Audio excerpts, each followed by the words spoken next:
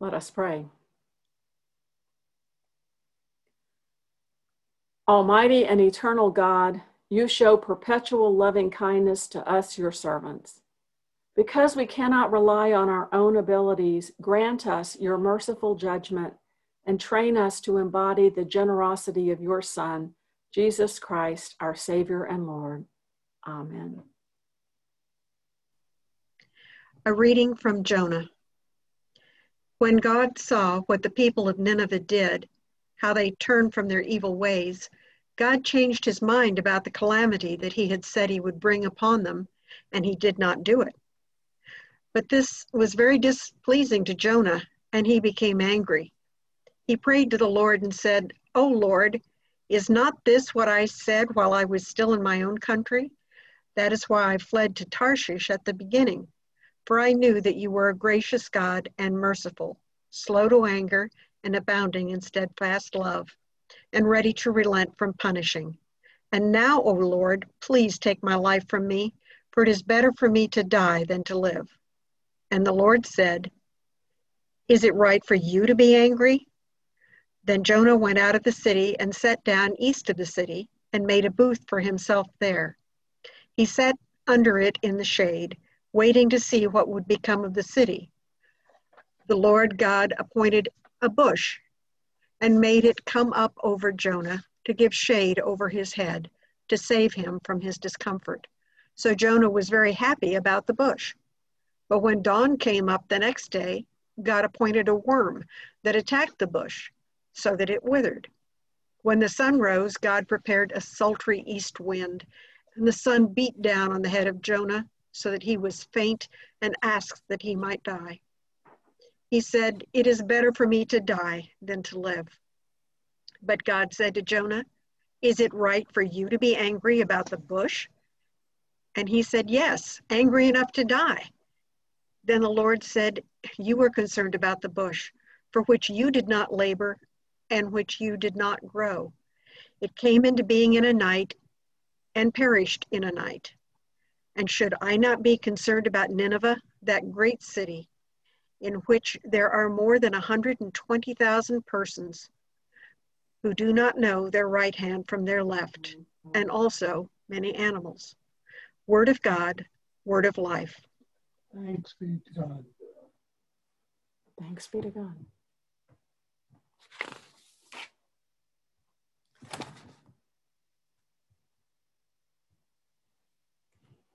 The Holy Gospel according to Matthew, the 20th chapter. Glory to you, O Lord. Jesus said to the disciples, "The kingdom of heaven is like a landowner who went out early in the morning to hire laborers for his vineyard. After agreeing with the laborers for the usual daily wage, he sent them into his vineyard.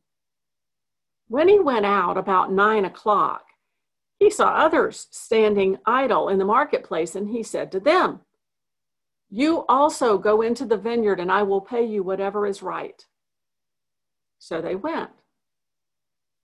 When he went out again about noon and about 3 o'clock, he did the same. And about 5 o'clock, he went out and found others standing around, and he said to them, 'Why are you standing here idle all day?' They said to him, 'Because no one has hired us.' He said to them, 'You also go into the vineyard.' When evening came, the owner of the vineyard said to his manager, 'Call the laborers and give them their pay, beginning with the last and then going to the first.' When those hired about 5 o'clock came, each of them received the usual daily wage. Now, when the first came, they thought they would receive more, but each of them also received the usual daily wage.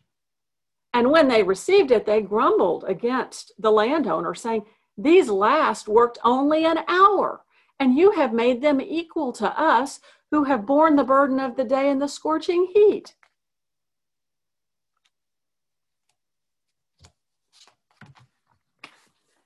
But he replied to one of them, Friend, I am doing you no wrong. Did you not agree with me for the usual daily wage? Take what belongs to you and go. I choose to give to the last the same as I give to you. Am I not allowed to do what I choose with what belongs to me? Or are you envious because I am generous? So the last will be first, and the first will be last. The gospel of the Lord. Praise to you, O Christ.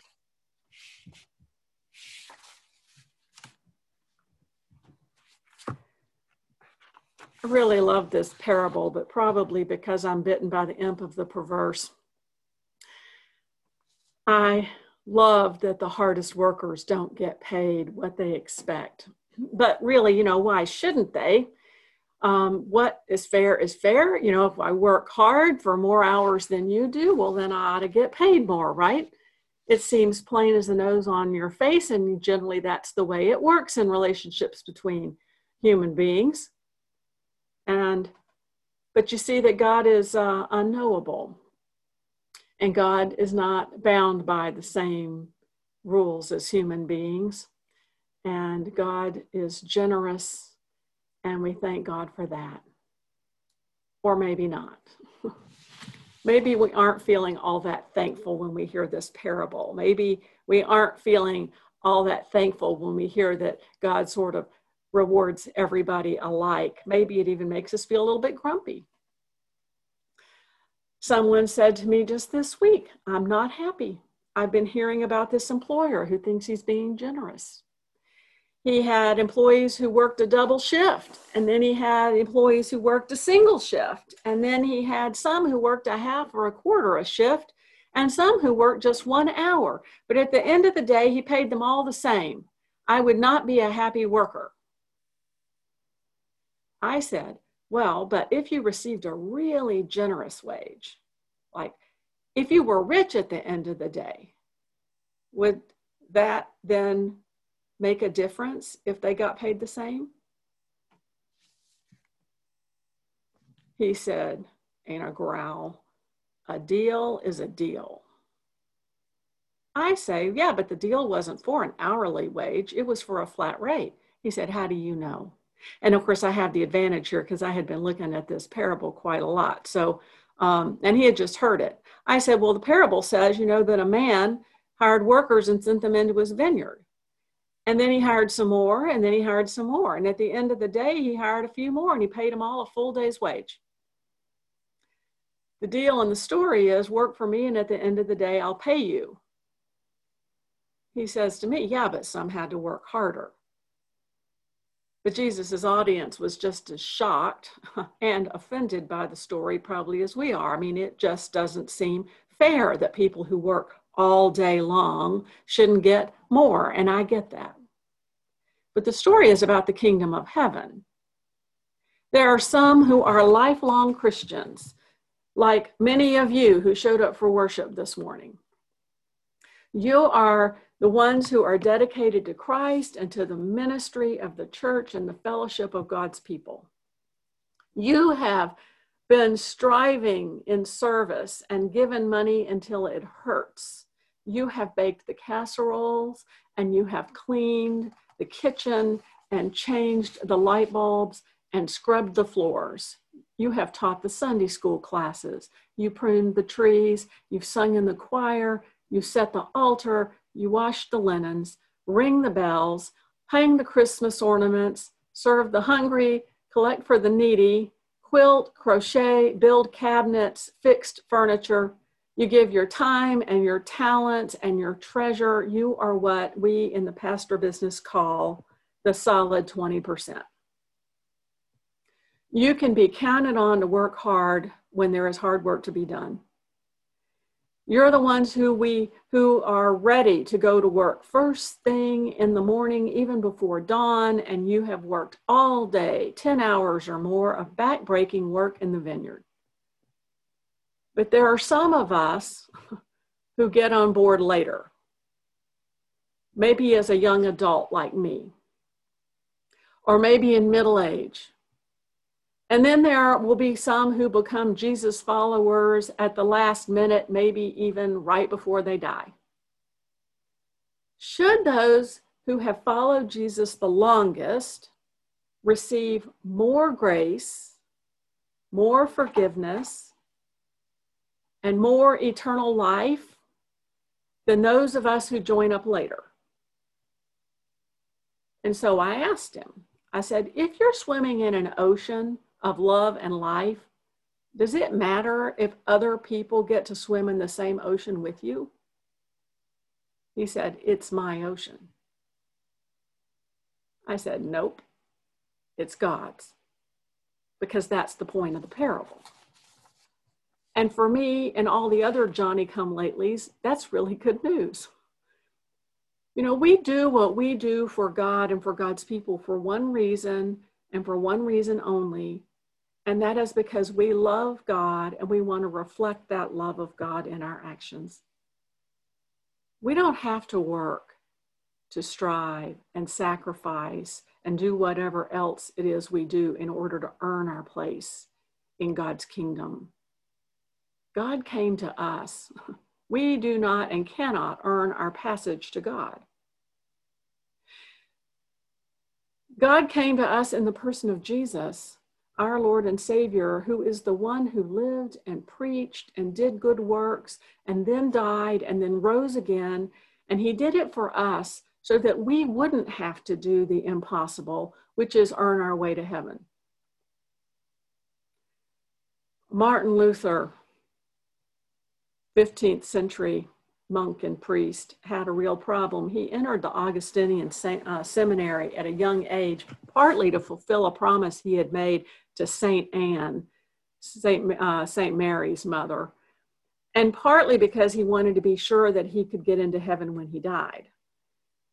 And back in medieval times, that meant a lot of hard work, like fasting and praying and punishing your body and beating yourself, you know, with an ugly stick and making sure you had no fun in this life so that you're assured of life in the next one.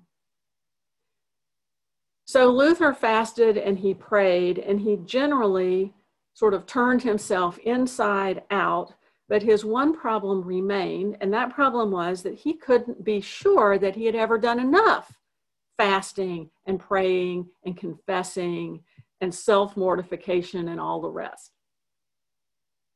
He would ask himself, well, what if he had said 10 prayers, and what if you needed 11 to win the prize? What if you skipped a week's worth of meals and you needed to skip 8 days worth? So Luther could never be sure that he had done enough, and it about drove him crazy, and it certainly drove the people around him crazy because he was constantly so anxious and distressed, and he couldn't keep it to himself. But then he discovered something that changed how he looked at God. It maybe changes how we look at God. Instead of this constantly angry father who's always exacting a higher and higher toll from God's people, Luther begins to see this loving Abba, this loving daddy that Jesus referred to. Instead of the God who sat up in heaven taking score all the time and not being sorry when somebody sort of fell off the wagon, Luther finds this loving God who wills the best for all of God's creation. And God's creation includes all human beings. God is not interested in our eternal punishment. God is interested in giving us eternal life in the kingdom. And that brings us to what we've heard in this parable, that the first shall be last and the last will be first.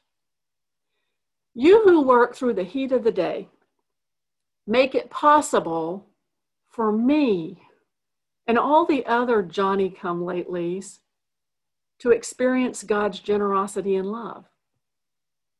You work to keep the building neat, and you work to keep the doors open, and you work to invite other people to be a part of this community, not so that, I'm hoping at least not so that you can afford to keep the place running, but instead because everyone you meet needs to hear the good news of God and Jesus Christ. You work toward radical hospitality so that no one is left out.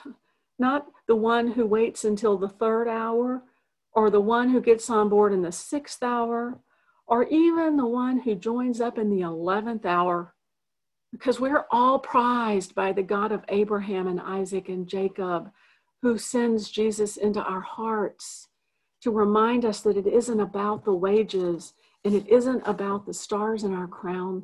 It's only about love.